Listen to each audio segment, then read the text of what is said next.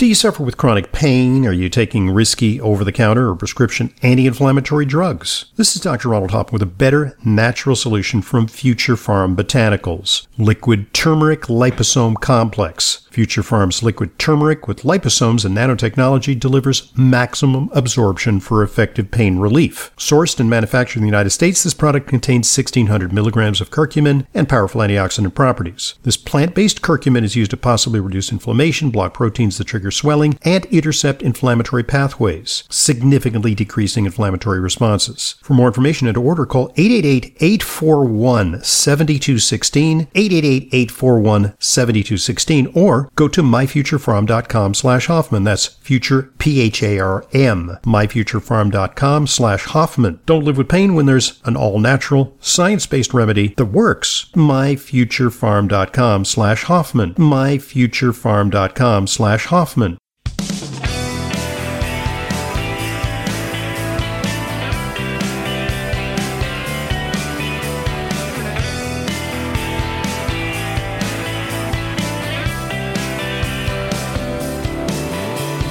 Welcome to Intelligent Medicine. I'm your host, Leyla Mutin. I'm a registered dietitian nutritionist here in New York. I'm available in person, via telehealth, via telephone. You can call the office to make an appointment, 212-779-1744. That's 212-779-1744. I want to thank you for emailing me questions, topics of interest. That email is radioprogram@aol.com. That's radioprogram@aol.com. I want to talk to you today about you've heard about the twin epidemics of obesity and diabetes, which we like to call diabesity, right? Well, the third in line and upcoming is Alzheimer's disease.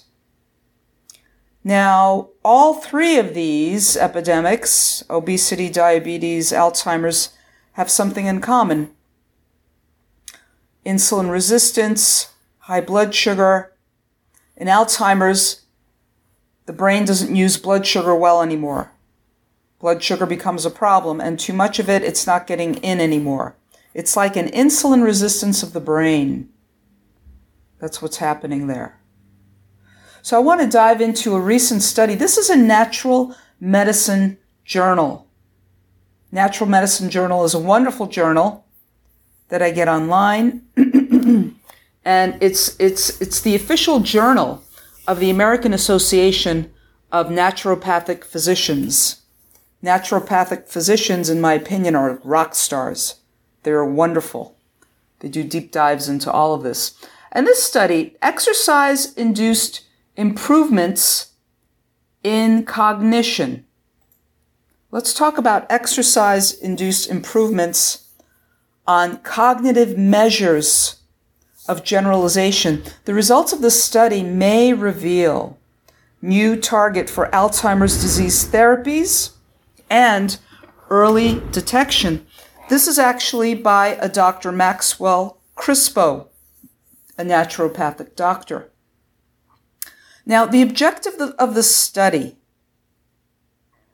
to examine the effect of exercise on cognitive function, specifically if exercise increases network flexibility in what's called the medial temporal lobe of the brain, the MTL of the brain. So if exercise, they're looking to see the effect of exercise on cognitive function, but specifically if exercise increases network flexibility in the MTL of the brain, the medial temporal lobe of the brain, and if this predicts improved performance on cognitive tasks associated with MTL flexibility. So what was the design of this study? It was two groups. It was not randomized, and it was match-controlled trial of a 20-week dance-based aerobic exercise program versus a treatment as usual, like a control group. So a 5-month, a 20-week dance-based aerobic exercise program, and this is who they took a look at. The participants included 34 healthy adults, 31 were female, 3 were male, age 55 years or more. Research gathered participant data from a parent study investigating best ways to implement culturally appropriate exercise interventions in African American populations. Now, what were the study parameters? What did they assess? The study measured a number of assessments at baseline and at the end of the intervention. So they did a mini mental state exam, that's neuropsychological testing, auditory verbal learning test. They did the North American Adult Reading Test. This research, by the way, is out of Canada. And an audit intelligence scale. So they measured all of these. They also did a physical health assessment, including BMI, body mass index. They also measured aerobic fitness. They did an aerobic fitness assessment, which included a 6-minute walk, and the acquired equivalence task, which tests generalization of prior learning association. And finally, they also did an MRI. So the primary outcome measure of this study was the effect of exercise on network flexibility in the MTL, that's the medial temporal lobe, as measured by a functional MRI.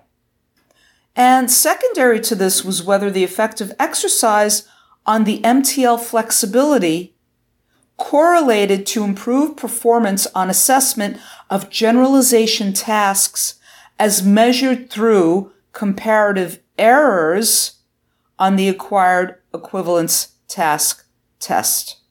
So they compared the tests and what the errors may be, if any, right? Before the intervention, after the intervention.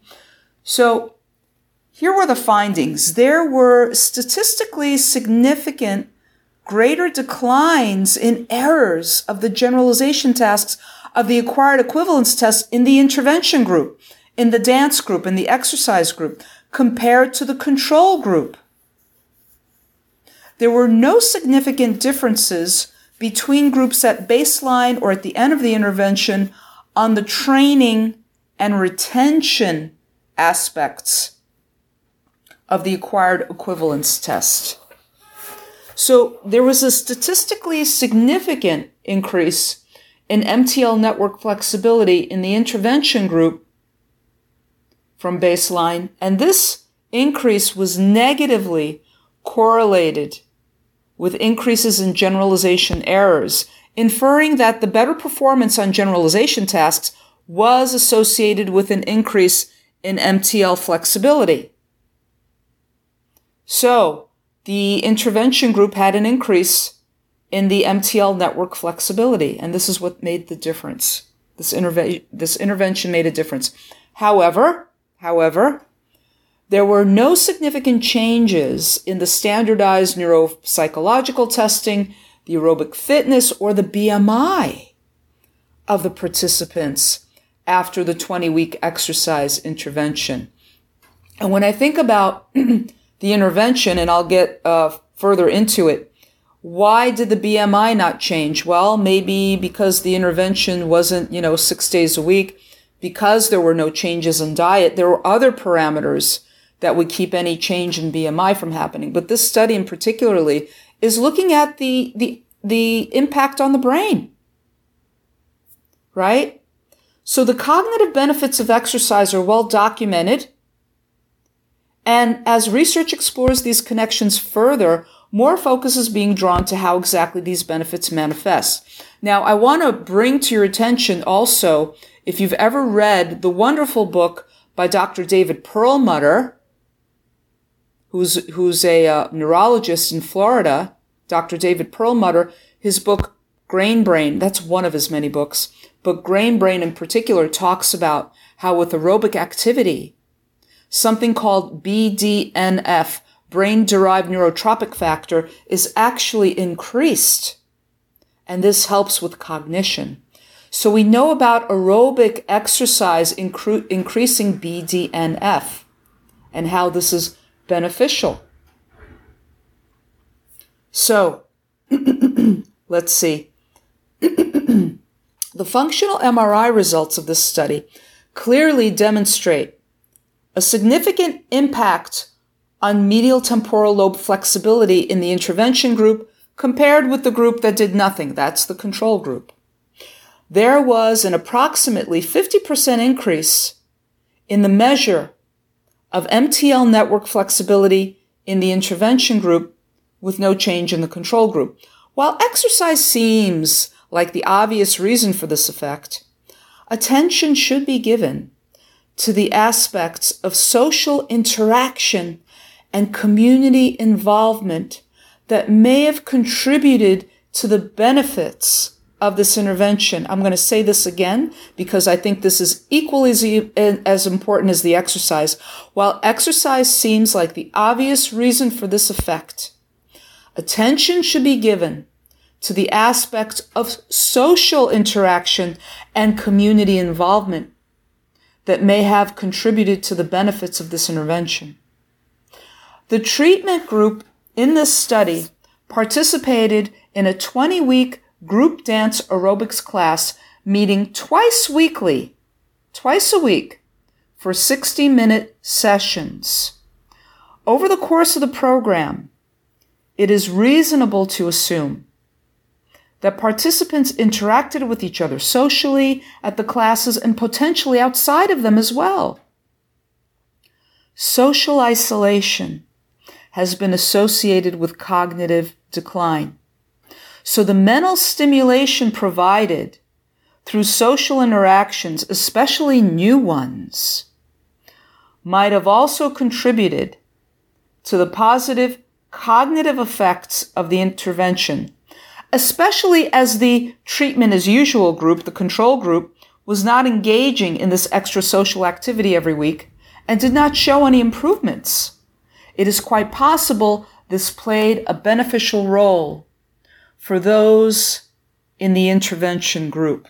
And this reminds me of the blue zones. Okay, now,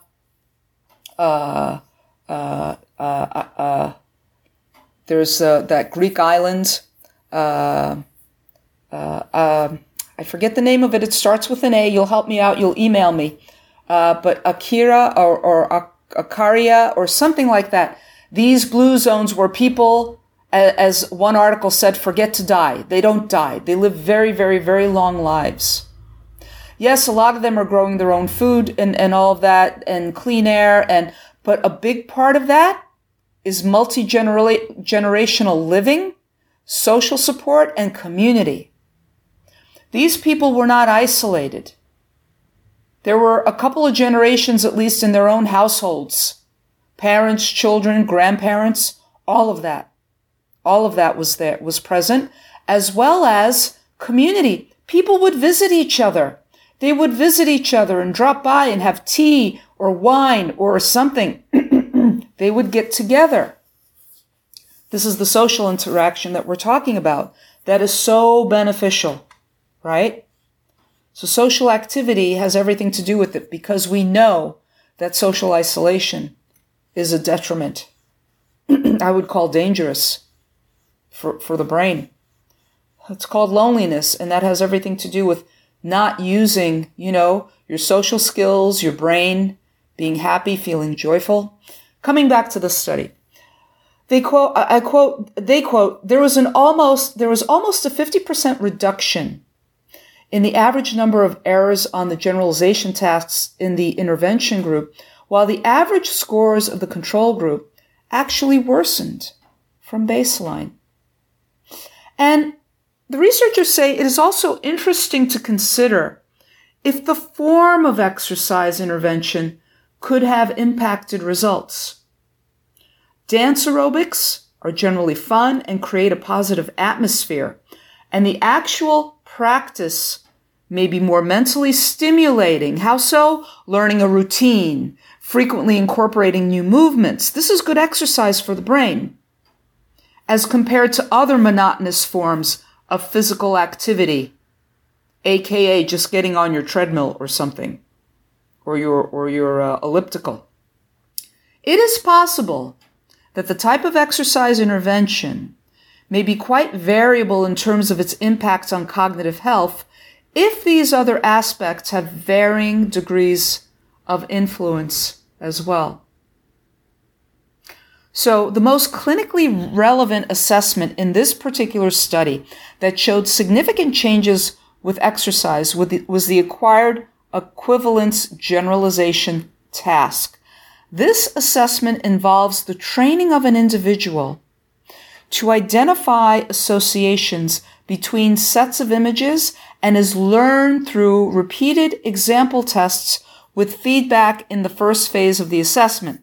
Once the test taker has learned the association, quote, rule, the test giver administers the tests without feedback in the second phase. Some of the tests are the same as previous examples provided during training, retention, while others have new associations that follow the same rule that individuals should be able to recognize, and that's the generalization portion, being able to recognize. Retention is being able to repeat the same outcome as was taught exactly the same way before. However, generalization is predicting the same outcome for something that is not the same as before, but equivalent. See, this is how they tested. This is very interesting. Yeah, that's pretty sophisticated. The assessment is relevant because prodromal, beginning Alzheimer's disease, has been associated with regular scores on the training and retention aspects of the test, but poor scores on generalization. And it's interesting to note that Parkinson's disease patients demonstrate the opposite trend, poorer learning but normal generalization. The fact that exercise showed a significant impact and association between cognitive and neural function in this way makes MTL flexibility not only a compelling target for Alzheimer's therapies, but it may become more widely used in the screening and early detection in the development of disease. Worth noting is the relatively short amount of time it took to have such a significant impact on this aspect of neurocognitive function. There was an almost 50% reduction in the average number of errors on the generalization tasks in the intervention group, while the average scores of the control group actually worsened from baseline. This would imply that the benefits of exercise intervention on cognition do not require implementation for many years in advance in order to have an impact. So it's too late for me may not be a reasonable excuse. So remember, these were people 55 and older, and this duration was a short period of time. You do not have to be an exerciser for years and years and years. The window of opportunity has not shut for you if you've never exercised and you're over 55 and you're thinking that nothing's going to help your cognition at this point. In this 5-month period of time, there was an almost 50% reduction in the average number of errors on the generalized tasks in the intervention group. So no more excuses. Start an exercise program. Start an exercise program. The results of this study also bring to awareness the idea that we need to appreciate exercise for more than just its potential benefits to physical health and the measures we use to assess physical health, such as weight loss, because while exercise may not always offer these visually objective changes as quickly as we hope, its impact on cognitive health may be much sooner realized. This is almost like a drug for the brain, a good one. Exercise, I've said before, is like taking prescription metformin. It makes the cells more sensitive to insulin, better effects for the brain with exercise by increasing brain-derived neurotropic factor, BDNF, and especially in aerobic exercise. Right? So this is important.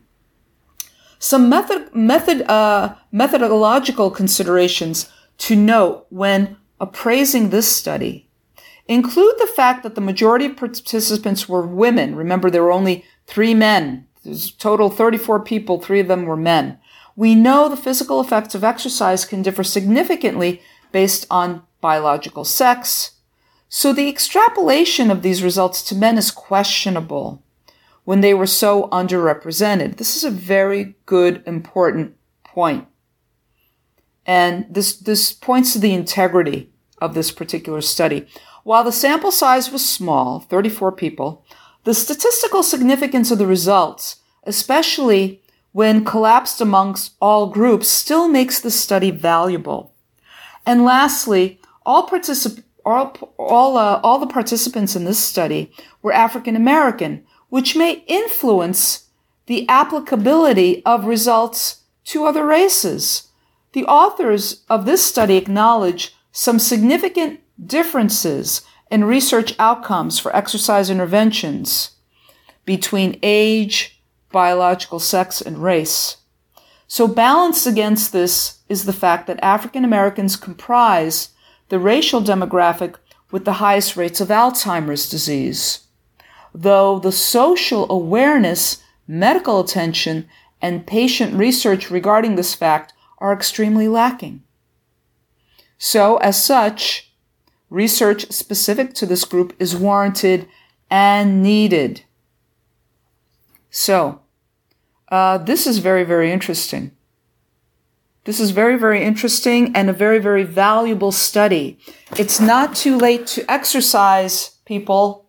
It's not too late to start an exercise program. If you're 50, if you're 55, if you're 60, if you're 65, if you're 70, you can start, and you may feel the benefits on your cognitive ability. If you've never exercised before, please check with your doctor to make sure that you are capable of carrying out an exercise, a good vigorous exercise, aerobic, a cardio type activity like dancing. Or for the rest of us, hey, dance like nobody's watching. Yay! Do that. I want to thank you for joining me on another edition of Leyla Weighs In here on Intelligent Medicine.